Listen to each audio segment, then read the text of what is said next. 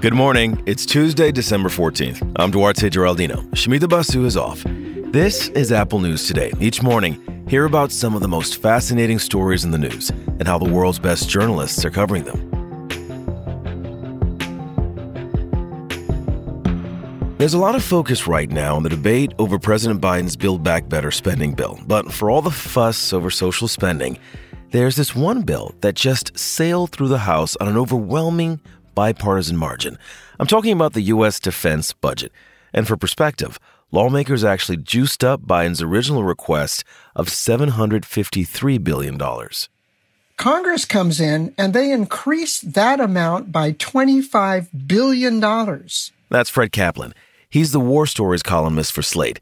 He says these kind of spending hikes haven't happened since the Cold War, and overall, this is the largest military spending bill since World War II, even adjusted for inflation. The past several years, increases in the defense budget have been 2-3% over the previous year. 5% is enormous. But it's not just a hefty price tag.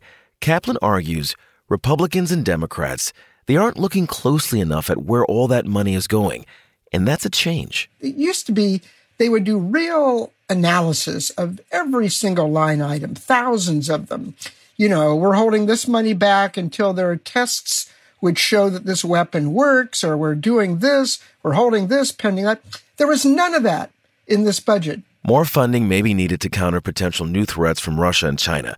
But Kaplan says just throwing money around without serious debate over what America's military really needs is a big problem. He says, if this trend continues, at this rate, you know, we're going to have to be spending $1 trillion on the defense budget within sometime in the next 5 or 10 years. I mean, our budget can't really sustain this. So choices have to be made, and just throwing money the way that Congress is doing here discourages this necessary process from happening.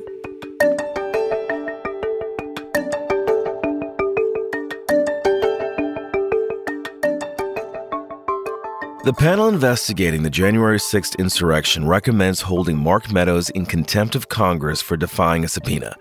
He was Trump's White House chief of staff. This vote came on a day of big revelations from the select committee that's investigating the riot. CNBC has a summary of the new developments. Newly revealed text messages show Meadows heard from a lot of prominent people while rioters tore through the Capitol. The committee said Donald Trump Jr. sent repeated messages to Meadows. He's got to condemn this, Trump Jr. wrote. I'm pushing it hard. I agree, Meadows wrote back. Several Fox News hosts also texted the president's chief of staff. Laura Ingraham, Sean Hannity, Brian Kilmeade. These were some of the network's biggest stars and the administration's biggest supporters. They asked Meadows to get Trump to make a strong statement telling people to leave the Capitol. Ingraham wrote, "This is hurting all of us. He is destroying his legacy." Select Committee member Liz Cheney pointed out, Trump didn't take action until 187 minutes after the attack began. The next step for Meadows is a vote in the full House on the contempt charge, which would then go to the Justice Department. At first, he was helpful to the committee. He handed over thousands of records, but later, he refused to fully cooperate, citing Trump's assertion that Meadows' testimony is protected by executive privilege.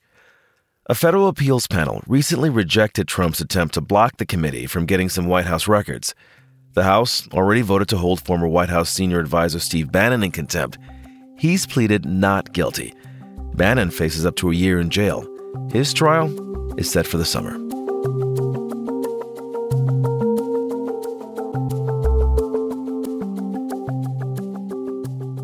California plans to go after guns in a very unusual way.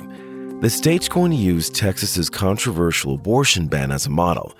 Just as the Texas law effectively bans most abortions by allowing private citizens to sue abortion providers, California's Governor Gavin Newsom says he's going to push to allow lawsuits against people who make or sell assault weapons or ghost guns.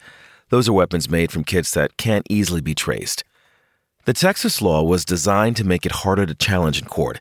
Already, states like Alabama, Arkansas, Florida, and Ohio have introduced copycat abortion bans.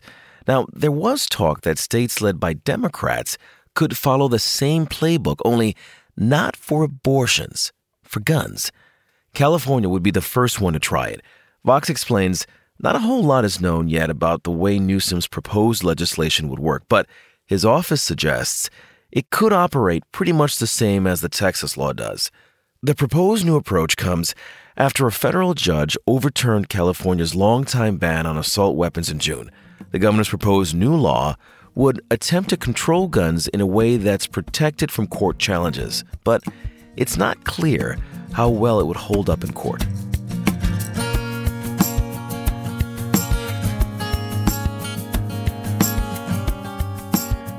Okay, so you know how around this time of year, as you're agonizing over what gifts to buy your loved ones, people say, "Don't worry, it's the thought that counts."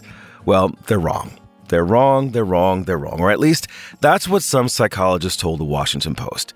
You may think people want to be surprised, but research shows people generally prefer getting the gifts they asked for. Just look at gift cards or cash, right? Some people think giving them is impersonal or lazy, but according to a professor who studied gift giving, people who get them love the flexibility.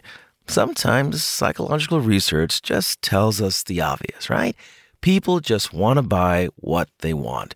Also, people often say millennials value experiences over material gifts. Research shows it's really a thing, and not just for millennials. When people get concert tickets or restaurant gift certificates, they feel closer, more connected to the gift giver than when they get a material gift. And how you receive a gift plays a big role in how the giver feels. As one psychologist tells the Post, accepting presents is a skill. So next time you get something you don't like, smile. Don't be rude. You can always re-gift a bad present later on. You can find all these stories and more in the Apple News app. And check out our latest audio story from WNBA superstar A'ja Wilson. She wrote a personal essay for the Players Tribune, and she narrated it for us. It's called Dear Black Girls. This is for all the girls with an apostrophe in their name. This is for all the girls who are too loud or too emotional. This is for all the girls who are constantly asked, "Oh, what did you do with your hair? That's new." This is for my black girls. You can hear A'ja Wilson's powerful essay with an Apple News Plus subscription. I'll talk with you again tomorrow.